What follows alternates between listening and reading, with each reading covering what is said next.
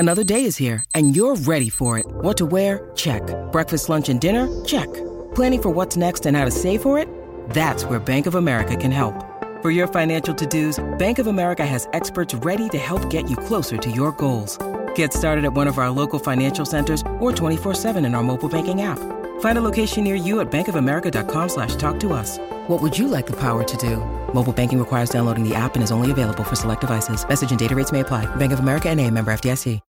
When you need mealtime inspiration, it's worth shopping Kroger, where you'll find over 30,000 mouth-watering choices that excite your inner foodie. And no matter what tasty choice you make, you'll enjoy our everyday low prices, plus extra ways to save, like digital coupons worth over $600 each week. You can also save up to $1 off per gallon at the pump with fuel points. More savings and more inspiring flavors make shopping Kroger worth it every time. Kroger, fresh for everyone. Fuel restrictions apply.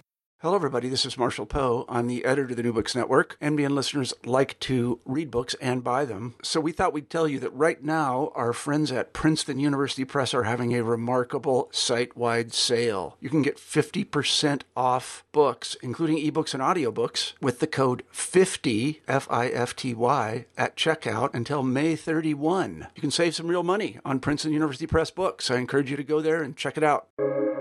Welcome to the New Books Network. Welcome to Studying Media Critically, a podcast from the New Books Network. I'm your host, Gummo Clare, and today I'm joined by Danveer Singh Brar, who's a lecturer in Black British history at the University of Leeds. We'll be talking about his book, Tech Life, Ghettoville, Eski, The Sonic Ecologies of Black Music in the Early 21st Century, which was published in 2021. Welcome to the show, Danveer. Thanks for having me, Gummo. Glad to be on. So, I guess, could we start with you telling us a little bit about your academic and professional background? I'm a regular listener and subscriber to various New Books Networks channels, and this question always throws me a bit because it feels like you're in a job interview, and I don't know how to answer it without kind of giving that sort of answer where you try and convey yourself to be a really competent and adequate professional. But I guess one way into that question would be to say that there are a set of kind of concerns, questions, commitments, obsessions that kind of shape a lot of the research that I'm involved in and try to produce. One would be I guess you could call it the political aesthetics of Black diasporic music, stretching from, I guess, the post-war period to the present. And usually the way I enter that is through Black diasporic popular music in North America, Britain, and the Caribbean. Another way into the kind of set of research agendas that I'm trying to take up is the relationship between the question of race in critical and cultural, I guess the question of race in intellectual activity and intellectual politics. And then thirdly, I'd say it's a broader concern with the cultural politics of race, so the intersection of race and cultural studies.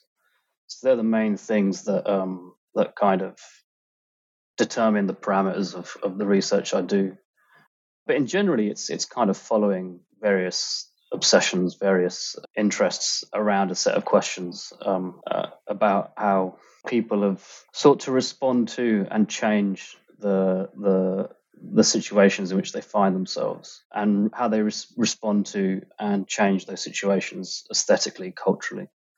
And paying attention to those practices, those manifestations. And I mean, those questions all really animate much of this book. But I guess, could you tell us a little bit about what drew you to write this book specifically and the musics that you choose here? The book was a kind of an accident, really. You could say it's a kind of an organization of an accident. I fell into it in many ways.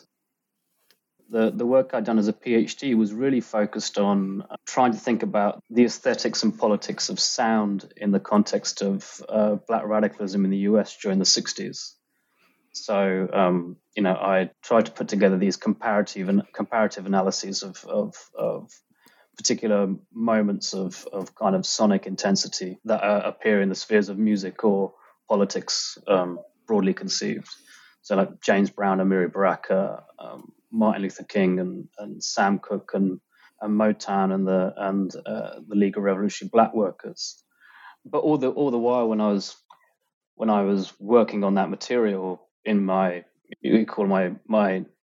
non-formal research life, I was just pursuing my own interests and obsessions and my own desires for electronic music, various forms of electronic dance music that have been there since I was a teenager. And really, I guess, looking at it retrospectively in the PhD, I was working out a set of methods for trying to think about how to think about music in different ways, in ways that I found kind of satisfying. And once I finished the PhD, I guess, as a result of the regularity of going to dances, listening to music, talking about it continuously with friends, that I started to put together some notes, some ideas, particularly on footwork and grime. And the book just kind of grew and developed from there. And I pretty much decided quite quickly that I didn't want to go for a PhD to book conversion path, because I'd kind of finished with that project in the PhD stage. I like to try and keep myself keep a kind of element of freshness to anything I'm doing. So the book really just grew out of there. Several years of engaging with the music of the artists and the styles that I focus on in that book, footwork, grime, and actress. And then, as I say at the end of the book could have taken many manifestations, alternative manifestations, depending on the choices I made about what would end up in the final version of the book. But what I decided once the book started to appear and come into view is that there was something about the questions of urbanism and space that were unifying the particular artists and styles that I focus on in the book. So I thought, let's just stick with that. It's got a level of coherency to it. It looks like it's pre-planned. It's been thought through, even though it's kind of after the fact. So let's go with that and work with that. And yeah, that's really where the book kind of came out of. A kind of formalization of a formalization, intensification of a kind of a long period of leisure activity, I guess. And so, as you say, the three musics you look at are grime, footwork, and the music of the producer actress. And the book opens with this fantastic little portrait where you describe some of the sonic characteristics of one specific track from each of those three. For listeners who might not be aware, could you maybe lay out some of the distinctive sonic features of the three musics? Yeah.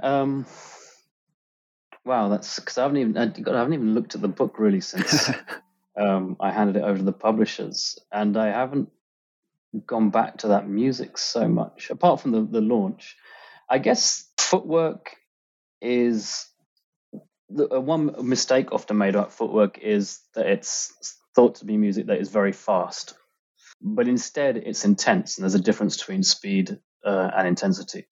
And its intensity comes from actually the way it presses together lots of contrasting elements.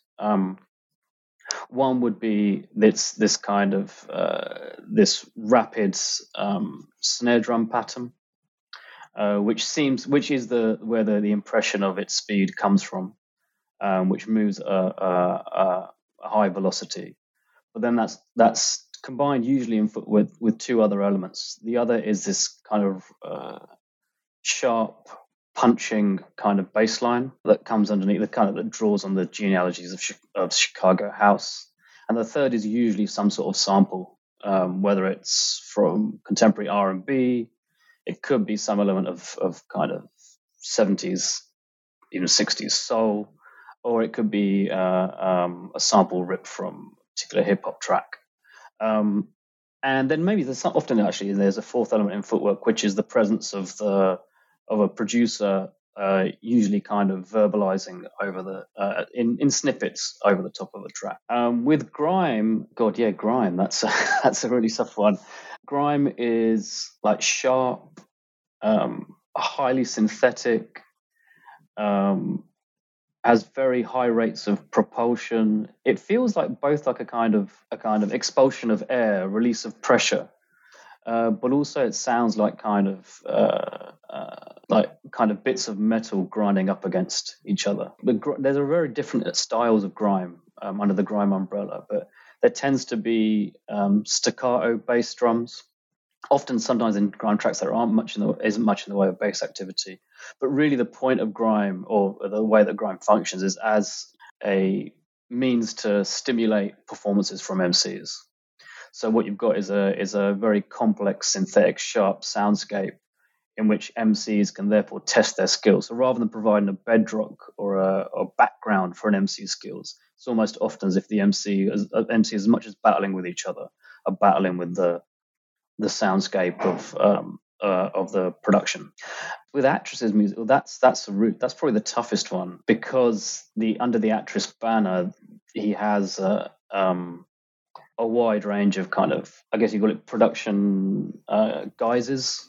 Mm-hmm. Yeah, I'd say one of the ways to describe Atris is something like a combination of Chicago house, New Jack swing, and Detroit techno, but as if you were listening to it through in the smoking area of a club. So you're listening to it at a kind of, I wouldn't call it a distance, but a level of kind of filter and abstraction. And it's very much as if he's looking down over the top of the music and playing and toying with bits of it, I would say, with Atris. But I guess one of the differences, and one of the common discussions I've had as a result of the book is I would say is the difference between seeing Atris DJ and hearing his productions, because his productions often present a very intricate style of music. But if you see him DJ, often the few occasions I've seen him DJ, he has an extremely intense, distorted approach to DJing, which I think gives you a different perspective on what he's doing on record. I suppose that distinction between production and the performance of a production is also quite key in all of these musics that you look at, which I guess we'll come to in a little bit. So before we move into the kind of the meat of the book, I thought it might be a good idea to ask you about two concepts that recur throughout the book, which is the idea of sonic ecology and phonomateriality.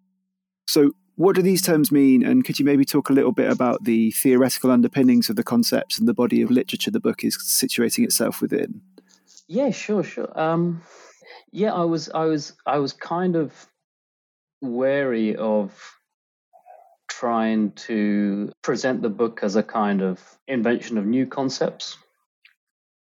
I think that kind of drive for novelty is quite dangerous in academic or intellectual life at present. Often what you get in publishing, I think, is a trademark and attempt to trademark concepts rather than publish books.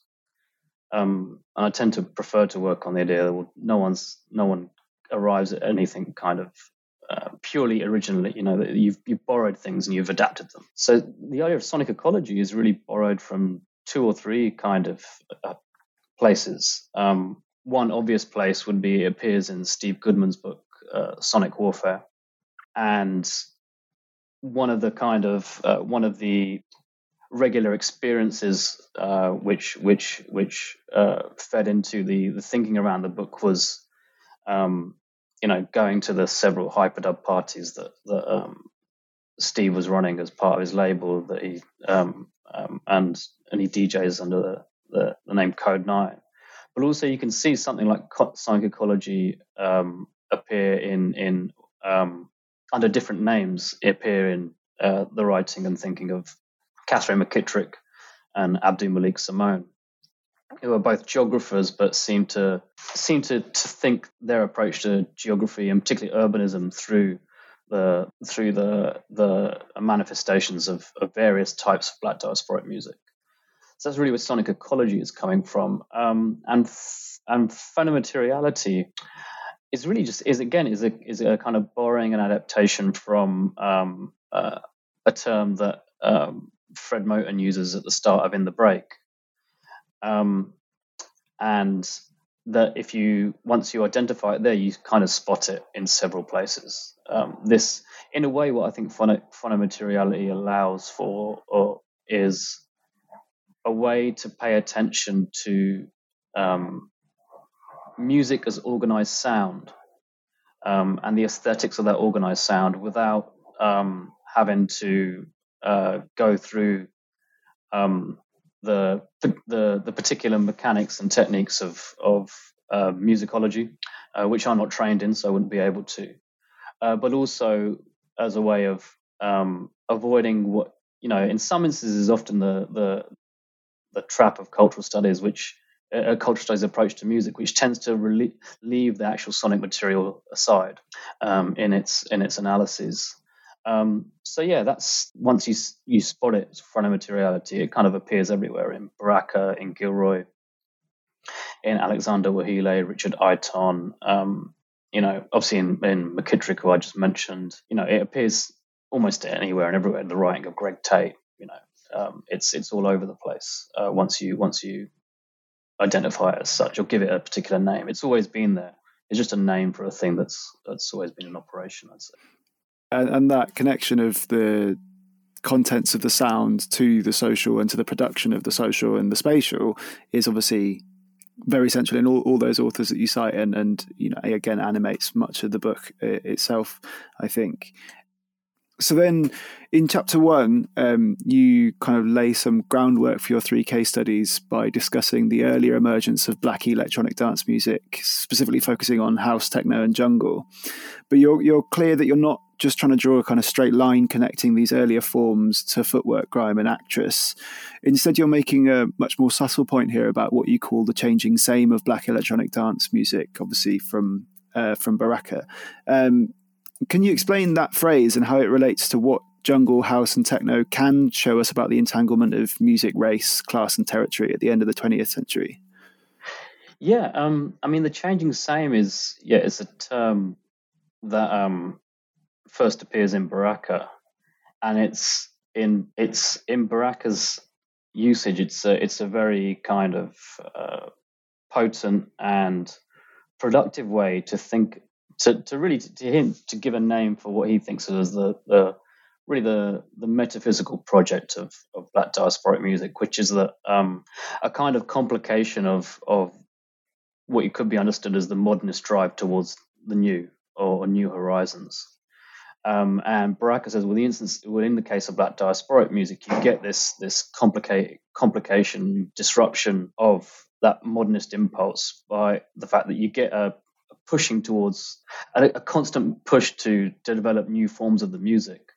But what happens in that push towards new forms is that some fragments of the past are always reworked, and therefore you get this idea of the changing same of Black music. That nothing is ever a complete break from the past. It's something of whether it's historical memory or musical memory is always carried over.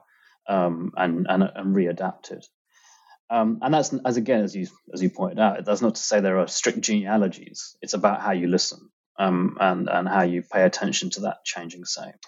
And the relationship between jungle, house, and techno, and then footwork, grime, and the actresses' music is it's not. I'm not as you point out. I'm not looking to say there's a strict line of transference here. It's more to do with the sets of conditions in which they emerge that are comparable, often because they're in the same place, but also it's their approach to materials, whether those are musical materials or what we call social materials.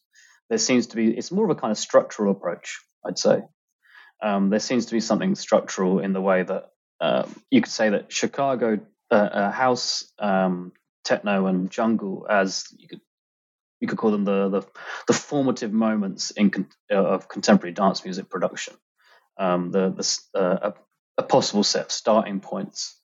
That in those starting points they set up some terms, ways of working that I think if you understand those, you can therefore start to see how those ways of working, those structural conditions, are played out and reworked and adapted in contemporary situations, in current situation, and in different settings as well. And I think having that kind of that scene setting makes so much sense for then kind of going into the subsequent music. So you build on this, and moving into the following chapter, you talk about trying to theorize the blackness of black electronic music? Again, I know we've done a bit of kind of defining terms, but it feels quite important to unpack what blackness means in the sense that you're using it here and then throughout the book.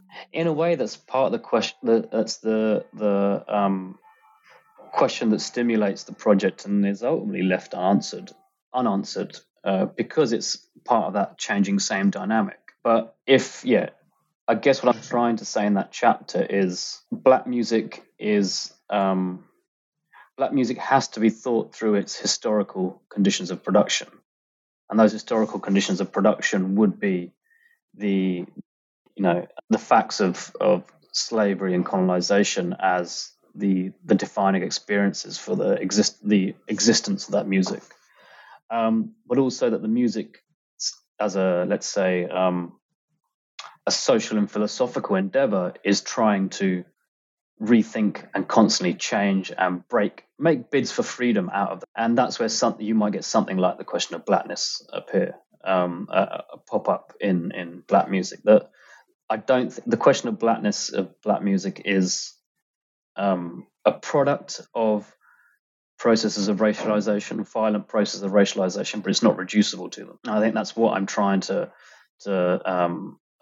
set up in that chapter, saying that actually that this has been an ongoing debate, an ongoing set of ideas at work in black diasporic intellectual practice, and that actually the thinkers who have paid closest attention to the music have been trying to tap into and unpack this question. And those debates are unstable. There's not a clear set of kind of camps. Those questions aren't resolved in any particular way, but they seem to be what keeps the thinking about the music going, as well as the music itself, I would suggest. And actually a lot of the people whose ideas I kind of rip and borrow from would, I think, suggest the same. Building on that, I think one really interesting concept that comes through there is about a drive toward unrecognizability in black musical experimentation. And that felt really significant, the way that you were using it there. So what's that doing as a concept, and how does it maybe call into question ideas of black music as being straightforwardly representational or realist? Yeah. I mean, that was actually what attracted me to these particular musical forms to write about, in terms of styles or projects to write about and develop for the purposes of a book. And actually, as it tends to be the thing that draws me towards musical forms or aesthetic projects in general, that attempt to produce an effect or a type of unrecognizability, yet still making a claim on a set of conditions. So I think it's undeniable that footwork is black music, right? There are a set of quite obvious features and factors which say, okay, yeah, no, you could say concretely it's black music, but what it's doing is it's rendering our acceptable ideas or historically constituted ideas of what black music is or isn't, it's rendering them unstable. And I think that's what makes these musics exciting. But if you start to listen closely, listen attentively, and you listen to what the artists are telling you, or not telling me in this instance, but what they say about their own music practice, is that there is something of the past, is something of a kind of history, historical knowledge, historical attitude buried in there. You just have to listen out for it, and I think they're kind of challenging the way we listen, as and the way we listen, and the way we historicize, and the way we categorize. So I think that's certainly the case with footwork. Often the early reception of it, particularly in the UK, was this music sounds like, in a very positive sense, out there. Kind of, it's really, I don't know how best to describe it, but it's frenetic. It sounds almost unlistenable. But as people start to write and think about it more and start to speak to the artist more, they can begin to situate what it's doing and where it's coming from. Exactly the same goes with grime. When people first heard grime, it was like this kind of nuclear explosion had gone off, and it was quite, in a very real sense, a leap, taking a set of kind of musical styles, approaches that had been developing over a number of years and building for a number of years, and it suddenly takes them and flips everything and takes a sharp turn, a kind of handbrake turn in another direction, and it seems like everything has been left behind. But again, if you listen closely, you can hear what's been adapted. Which is not to say they're referencing the past, but you can hear traces of what's been adapted. I think actually that's at the heart of Actress's project from the outset. This attempt to render the familiar strange, or render the familiar unrecognizable, or at least appear to kind of, I guess, in some sense, the producer challenging themselves, but also challenging the listener, the dancer, to listen differently. You touched on it there in passing about you saying, not you actually speaking to the artist, and so that feels like quite a conscious kind of, I guess, methodological choice that you, despite having lots of, as you're saying, experience of going to these shows, going to these dances, you've quite explicitly chosen not to do interviews or not to do ethnography, really. Could you maybe expand on your kind of choice of approach for this, and basing it much more in a kind of critical listening and then theoretical approach? I guess I'm trying to treat the materials produced by these artists as artworks, and that's the first approach I take to them, and then everything kind of follows from there. And it poses challenges because at best you might have something like an album in the case of Footwork, possibly in grime. Obviously, in Actress's output, you have a lot of albums or EP works. But really, especially in Footwork and grime, you have a lot of unstable, ephemeral material. So how do you treat this as an artistic practice and think about its aesthetics without having something stable to fix upon? And that actually, I think, is what draws me towards treating them as artworks. And in that sense, I would say I'm treating them as artworks because, to me, they're evidence of they're singular instances of collectivized intellectual activity. There's great value. There probably would have been great value in going to speak to grime MCs, going to speak with Actress, or speak with Rashad and Spin. On other occasions, I have, but not as a result of this project. It's just happens to be a chance meeting and just talking to them, or maybe in the kind of at the bar of a club or something like that. But it's not been a kind of concerted research endeavor. But really, to say, well, they're making the music and they're making it for a reason, to, in one sense, to speak to the wider world. So let's listen to the music and try and unpack what it is they're trying to say. They're using the music as their primary means of communication and expression. So why not pay close attention to what they're doing in the music, and trying to kind of unpack that as best as you can. And it's a gambit. I'm not making a set of indisputable claims. It's an argument. There are a set of propositions. But it's more about, well, let's take this seriously as intellectual activity.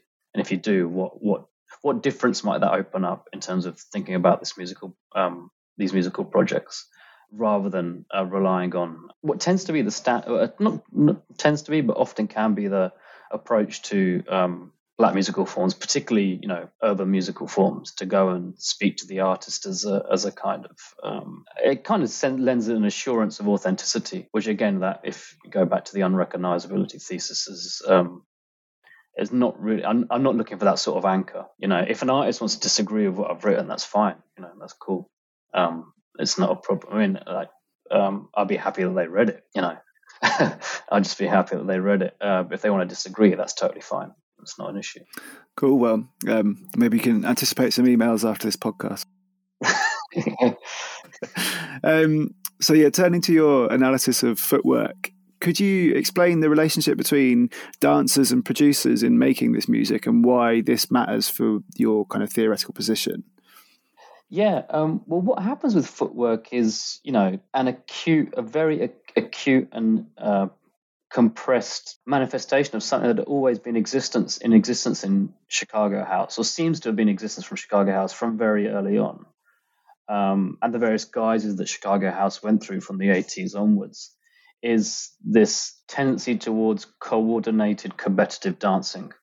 Particularly once you get to Ghetto House, there is some element of organized dancing and competitive dancing between groups of people in club spaces. From, again, the bits of history that I put together, the more detailed histories of Chicago House, the oral histories that you can put together. But what happens with footwork is two things. One, the dance battle moves out of the club and goes into either the open air of the ghettoized area of Chicago, or in particular social spaces like kind of community centers or school gyms or just abandoned buildings or something along those lines.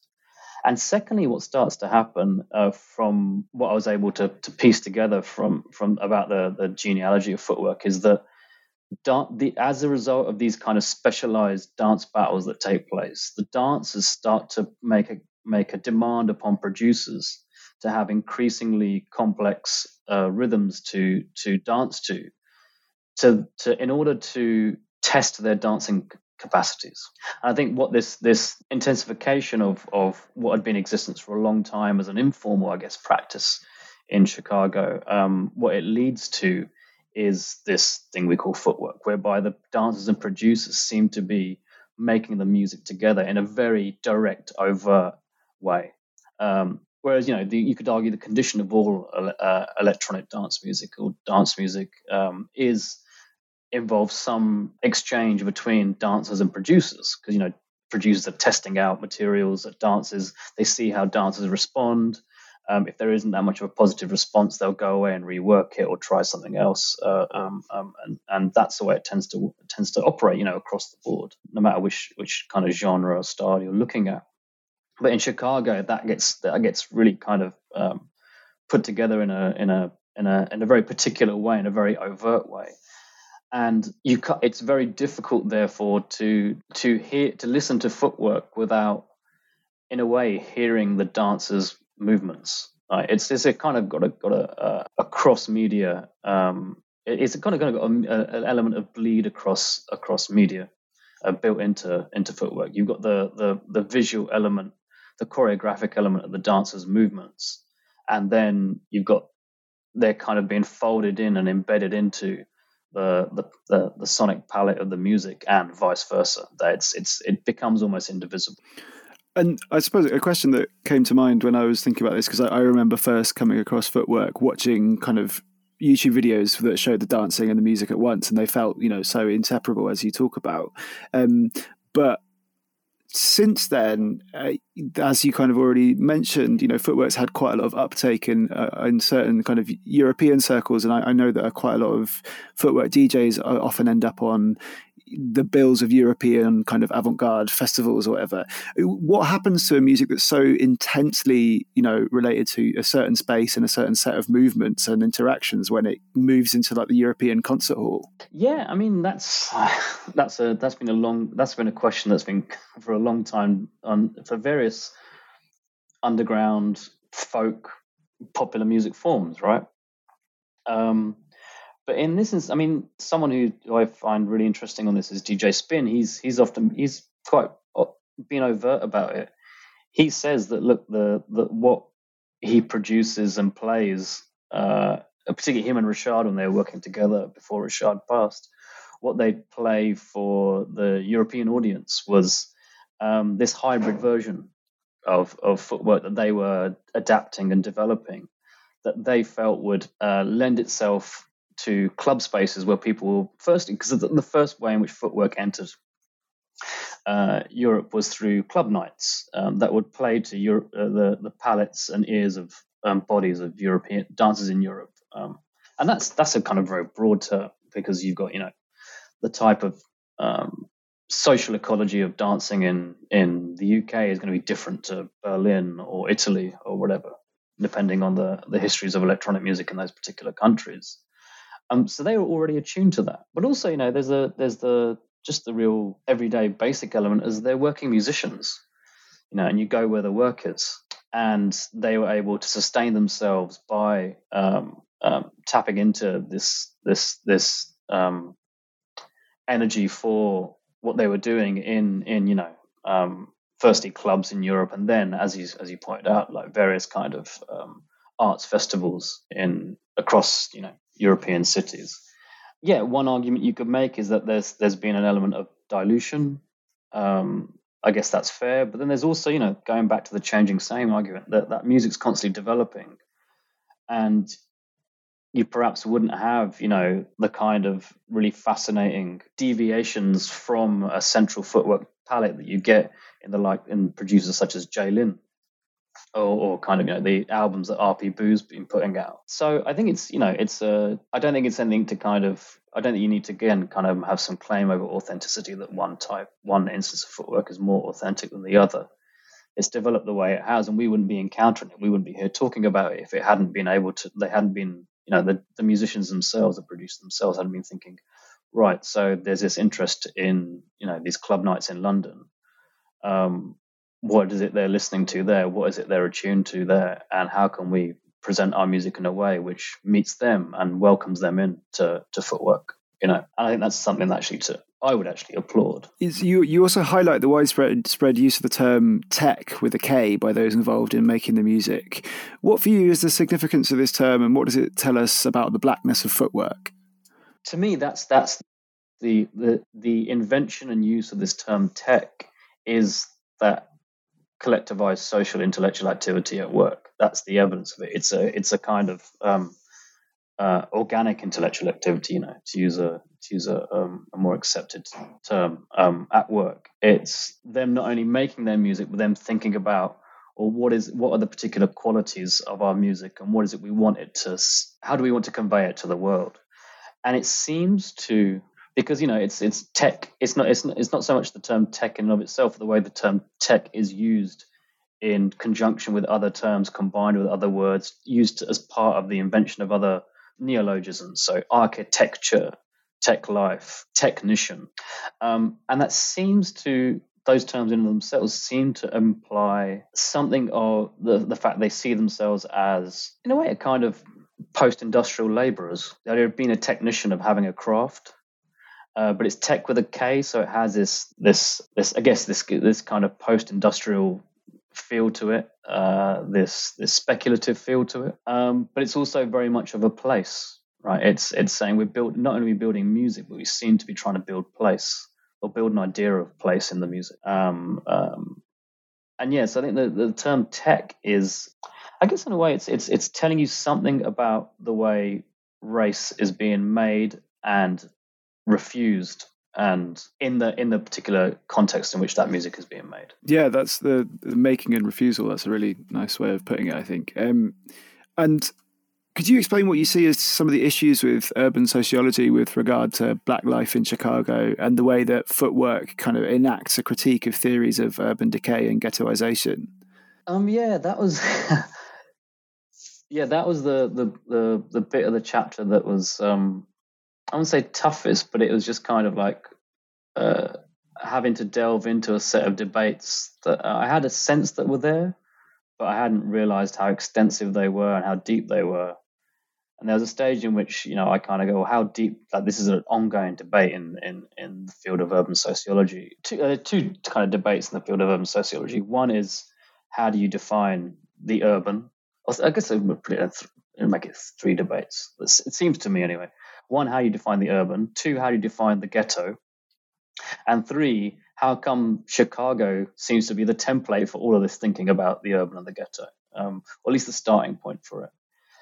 And there's no way in which I would say that the summary and the entry I have into those debates is definitive. And I'm sure people who have a much deeper schooling in these debates will be able to point out, the kind of flaws in my argument. But it's built on a basic premise. There seemed to be from the materials that I'd read and kind of surveyed, there seemed to be a claim that, okay, what starts to happen in the 1990s is you get the development of a certain type of life in urban environments in Chicago, as emblematic of urban environments across America, whereby there's a kind of like structural desolation that comes into play, due to the abandonment of these areas by the state, the movement of a black bourgeoisie out of ghettoized areas, the wider structural shifts in capital that produces this element of a kind of what seems to be the tendency to think of these places as desolated and in need of some sort of implication being that need some sort of rescuing or help. You can kind of, in some sense, you can kind of see where they're coming from, but at the same time, then you go, oh well, if you accept that argument, then how do you explain the fact that at the very same time, let's say in Chicago, these claims are being made? There's this huge flourishing of ghetto house and the development of what was known in amongst house fans as one of the Motowns of Chicago ghetto house, the Dance Mania label. Houses this flourishing of cultural activity, of expressive sonic activity. How do those two things sit together? And all I was trying to do in that section is say, well, how do we deal with this? Because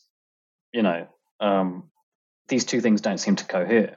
How can you have on one side this set of claims that there's been a destruction of a certain type of a certain vision, a certain type of black social life in Chicago, and at the same time there's this rapid flourishing of musical activity?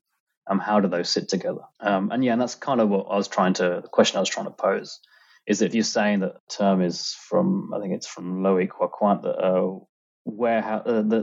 that the Chicago ghetto is now nothing but a warehouse for discarded material. I think I might be misremembering that.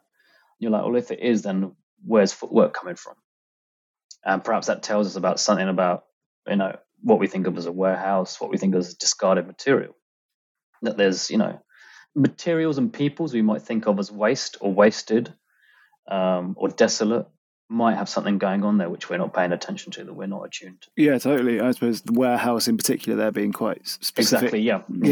Given its relevance. That was a big light bulb moment, Yeah.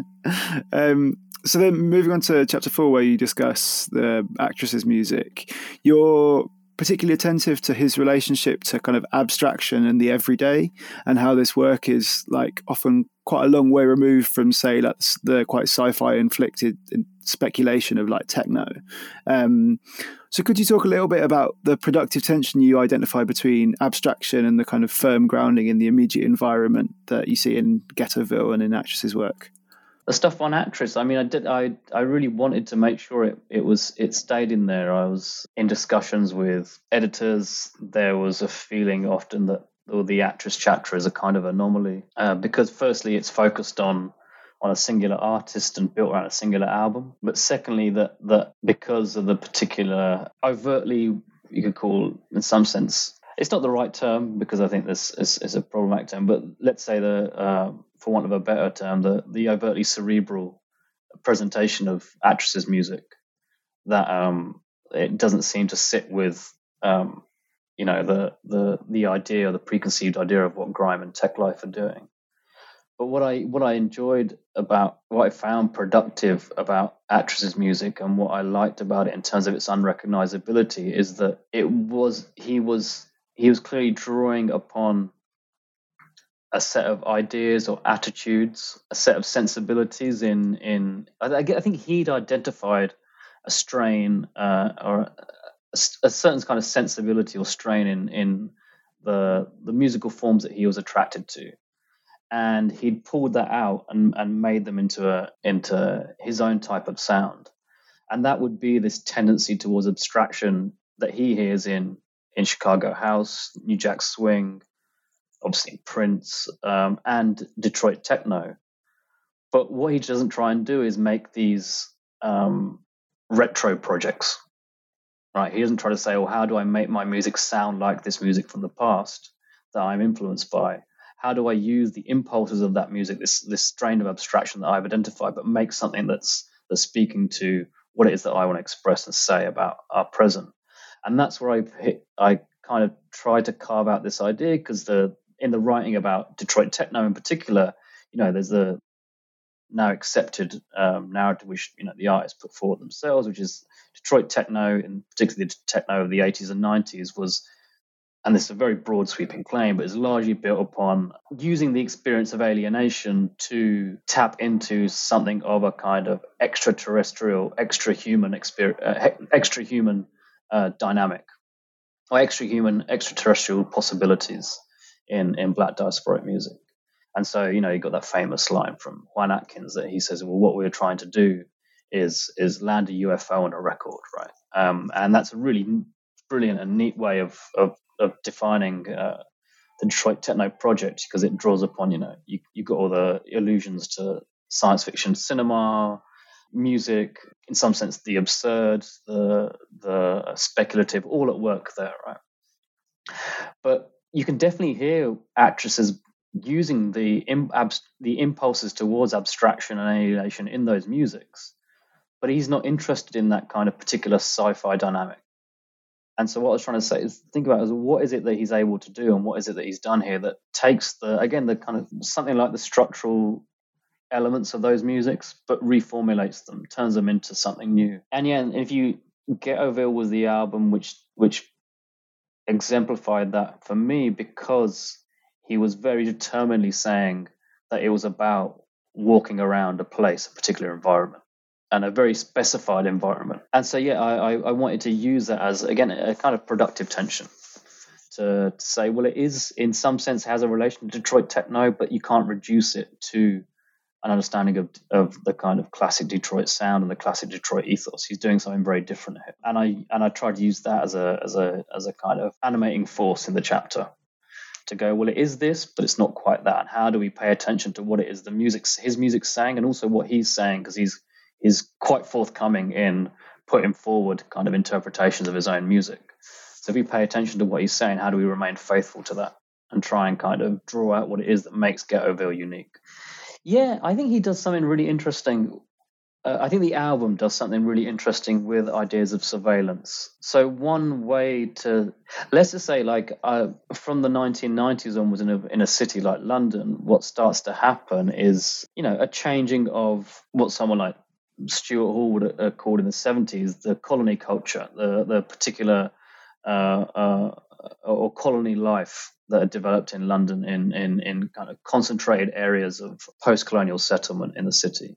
And in the 90s, that had started to change, due to the very fact that populations change over time, and also due to the reorganization of the city. And you start to, have this developments in surveillance, which change the way policing works. Obviously policing still works in its overtly kind of violent and oppressive ways, but the nature of that violence and oppression shifts and takes on a particular technological manifestation through some various forms of surveillance activity.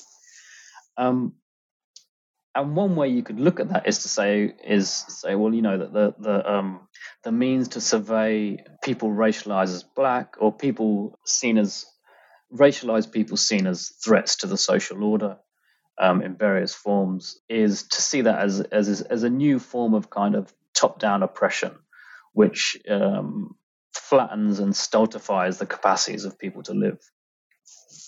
And that's, and again, going back to the urban sociology case, that's in a sense a perfectly legitimate set of claims to make. That stuff is real, it does happen. What I was trying to get at with, what I think Ghettoville's kind of getting at is that it tries to both give a sense of what the grind of that form of surveillance feels like, but it also tries to show the persistence of, put it this way, that there wouldn't be need for surveillance if people didn't keep on evading and disrupting and rendering surveillance unrecognizable, should we say, and dysfunctional. And I think what actors are trying to do in Ghettoville is both give simultaneously, in the very textures of the music, give an account of what their experience of that type of stultifying kind of surveillance is like, but also what it is that keeps that surveillance trying to chase those forms of social life in the city. What it is that means that life is constantly escaping, reformulating, improvising in ways which render surveillance kind of inoperable. And I think that's at the heart of the album. I think what he's saying here is that, I think actually that, I have a lot of respect for a lot of the work I do in this book wouldn't be possible without me borrowing from the work of music journalists who go out and not only interview artists, but also, responding to the music as it comes out. But often in the immediate reviews of Actresses Ghettoville, there's a tendency to play up let's call it the dystopian dynamics of the album. And I just felt that was a little bit dissatisfying. If you listen to what he's saying, also, I think if you listen to what the album is expressing and conveying, there's something else other than a flat, deadening dystopia. I mean, the very fact that the album exists tells you that this is not a flat, deadened dystopia, right? The fact that it's made is already saying that it's challenging that claim. So I just wanted to kind of expand and develop that idea. And say, well, what is it then in this album, which at points does sound quite bleak, but then in other moments it doesn't. And one way I try to think about it was that, well, rather than thinking of, let's say, the tracks as distinct units, you could think of, let's say, a particular track which has this kind of grinding, kind of crushing churn to it. You could think about it as a zoomed-in moment of another particular track, which appears to have this lightness and freshness, right? So what he's done is taken a millisecond of that kind of track with a lighter feel and zoomed in on it and amplified a particular millisecond. And what you hear is this grind and crush. Or you could flip that around the other way. That grind and crush as a kind of a wide panoramic view of a so-called dystopian landscape is if you zoom in on it. On a microsecond, you hear this kind of that particular track, where you hear this voice, this kind of computerized voice crying out like, "Don't stop the music." And I think if you listen to the album in that way, as this kind of almost like a set of refracted kind of hall of mirrors type proposition, rather than a strict narrative, like cinematic depiction of a landscape. I think it becomes more interesting. And that bit of the chapter kind of points to maybe I suppose sometimes the paucity of the tools that we have with which to speak about music, because speaking about music's hard, and the fact that there's a tendency towards the cinematic or the visual, which sometimes does a bit of a disservice to work like this. And so then moving on to the chapter about grime, which is probably the most well-known of the three musics that you explore. What do you mean when you say that antagonism is the primary mode of grime and it's a question of antagonisms plural? To be honest with you, I wasn't entirely sure. I was just trying to work out, like, once I'd written the bulk of the chapter, I was like, what is it that's going on here? What is it that I'm trying to get at? And I guess, and I get to it at the end of the chapter, which I leave it quite open, is to say, well, it seems to be that in some sense, an understanding of grime is overdetermined through its relationship to policing and an idea of violence, right? That it seems to be that grime is often only understood through its relationship to a kind of warfare with the state. But by the same measure, you go, well, what would grime sound like if it didn't have that warfare going on? Would grime still need to exist if there wasn't that type of warfare going on, right? With a state apparatus looking to crush the very conditions that make the music possible. So I guess I was trying to say that is that in one sense, that I always got the impression that despite the writing and the thinking about grime, that the artist didn't seem to. Like the state was an incidental factor, or the police were an incidental factor in their music making, right? That it was something going on in the background. There was something else at work here, and I was trying to pose that question: can we work? Is there something else at work here, or is there not? And if there is, what could that possibly be? What is this other type of antagonism at work here? And I'm not saying I come close to any answer. I'm still like kind of puzzled myself. And I think that's actually what makes the music kind of fascinating and gives it that drive and that energy. It's perfectly fine to listen to it through the lenses of kind of, in air quotes, resistance. But I think, again, that does the music a disservice if you only think about it in terms of the horrific things that the state has done to, young black people in British cities since, again, the 90s onwards. I think the music is about more than that. I'm guessing. I mean, my intuition is the music is about more than that. That might be a failed intuition, but yeah, I was trying to unpack that and trying to see if it was possible to separate the two out. And unfortunately, I'm not entirely sure if it is.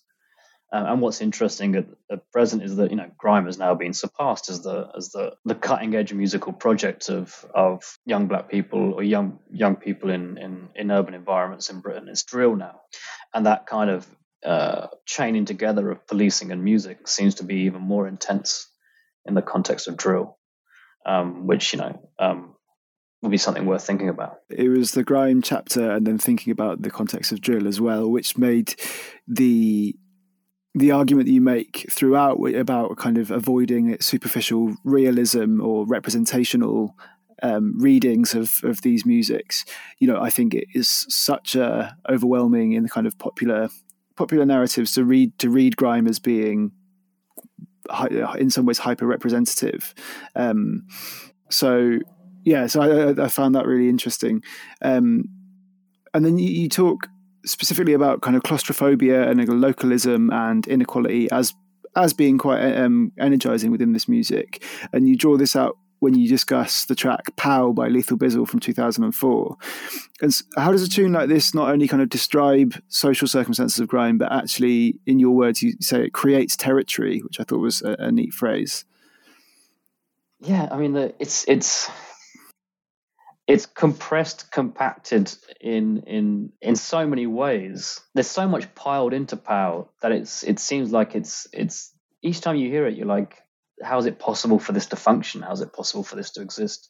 There's firstly, I think it might be 8 or 9 MCs in the space of 4 minutes. Each are delivering a kind of, even on their own, in their own particular moment of their 8 bars of performance, are delivering kind of line after line of ammunition, and the rhythm itself is just this kind of, I think it's actually Simon Reynolds who I quote says it's kind of like a whirling mania, I think, or something along those lines, that he says about the track, that it's a kind of screaming kind of mania of a track that is just kind of wheeling around and around in this kind of screeching intensity. And yeah, I think if all this energy and all this population it's so overpopulated, Pow, that it seems implicit in it. It seems to be a demand for space, right? It seems to be a demand to go, oh, look, we're gonna if you're going to compress us into a particular geography,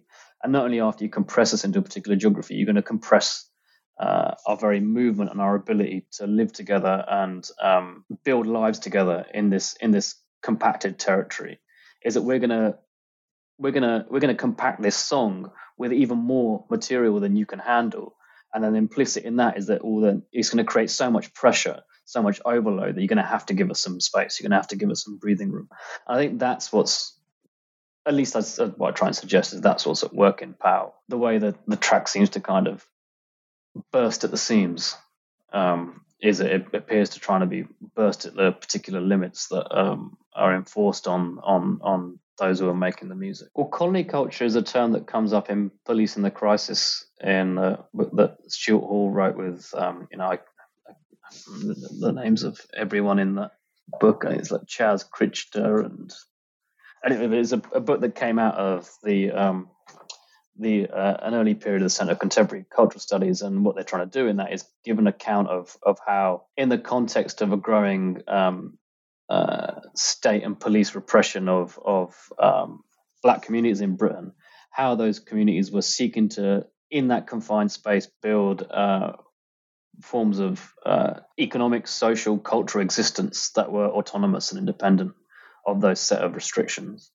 And then base culture is a term which comes from, or was coined by Linton Kwesi Johnson to describe the particular nature of the cultural activity that took place in those colony zones, which is built around the culture of the sound system, and built around the particular, say, a scientific improvisation with the effects of bass lines on people physically and psychically, you could say, through this idea of, the dread of the music, the dread effect of bass music. And again, if you go back to the one of the earlier chapters where I say, house, techno, and jungle were the kind of structural conditions, set up a set of structural conditions, which then kind of reformulated, played out in different ways in footwork, grime, and the music of Actress. One you could say in the particular case of grime is that grime is using the conditions of colony culture and bass culture in new settings and new conditions.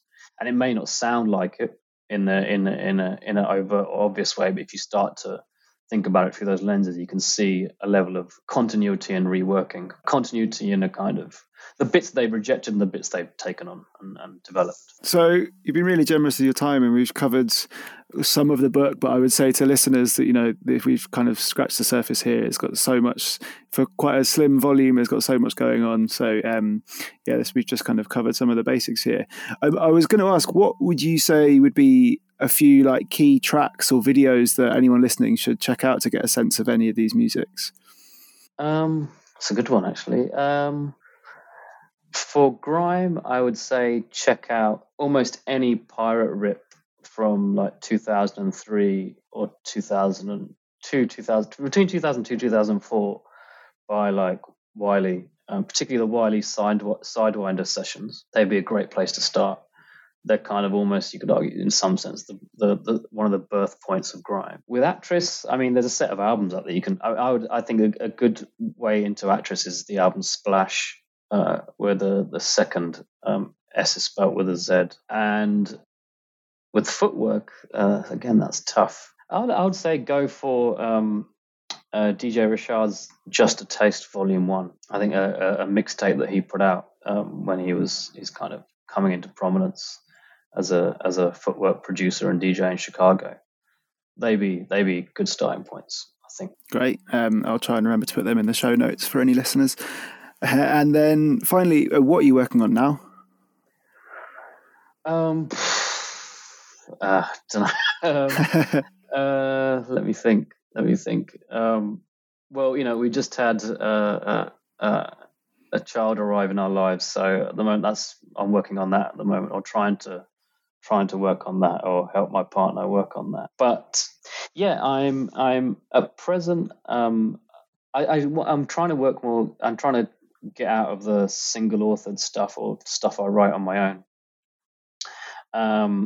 And really, the book, to call it something that's, I take claim for all the faults in it, but anything that's good in the book is really out of a result of conversations and friendships with several people. And so I'm trying as much as possible. I'm pretty determined as much as possible to work collectively or with other people as much as I can in anything I put out there research wise. And so what I'm doing at present is there's a book that myself and a former colleague from Goldsmiths, Luis Moreno, have been working on for a while. Which looks at three cities, really, I say, in the 1970s, early 1980s, Kingston in Jamaica, Detroit, and New York. And what we're interested in is how there's a period in the 70s where each of those cities appears to become critical to this various crises in capitalism going on at the moment, at that particular moment in time. But at the very same time, what arises in those cities are really kind of speculative projects of black musical experimentation. In the case of Kingston, is dub. In the case of Detroit, there's funk, the P-Funk project. And in New York, you get the invention of hip-hop.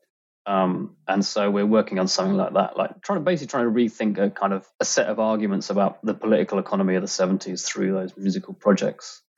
With Ash Sharma, another friend, good friend, a couple of years ago we published an article which kind of looked back at the Black British Cultural Studies project in new formations, and kind of tried to do a survey of that work and kind of construct a kind of an intellectual narrative about how Black British Cultural Studies came into being.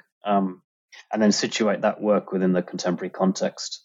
And I think we're going to start on a follow-up article of sorts, which takes as a starting point the Steve McQueen, Steve Small Axe series. And finally, I mean, it's something I'm trying to talk about as much as possible in public, so it kind of forces me to get it started. Is for a long time, and during lockdown, during that kind of pause in time, space, everything that happened in lockdown for a short period before things started to somehow get back into motion again, despite still being under lockdown conditions. I've been wanting to put something together on Gil Scott-Heron, and so I've got a notebook going, and I scribble down anything that comes to mind, or when I have a moment or two. So that might be much longer, a longer term project. It might never appear. It might appear in different guises, but yeah, that's kind of what I'm up to at the moment. Besides, the usual of teaching and trying to ensure that people get fair pay and pensions for the work they do, under the guise of under these conditions of oppressive employment that we have in universities at the moment. Well, all of that plus young baby sounds like quite a lot to be getting on with. So yeah. Well, yeah. Busy. Thanks very much for your time, and thanks for coming on the show. No worries, Gamo. Thanks a lot.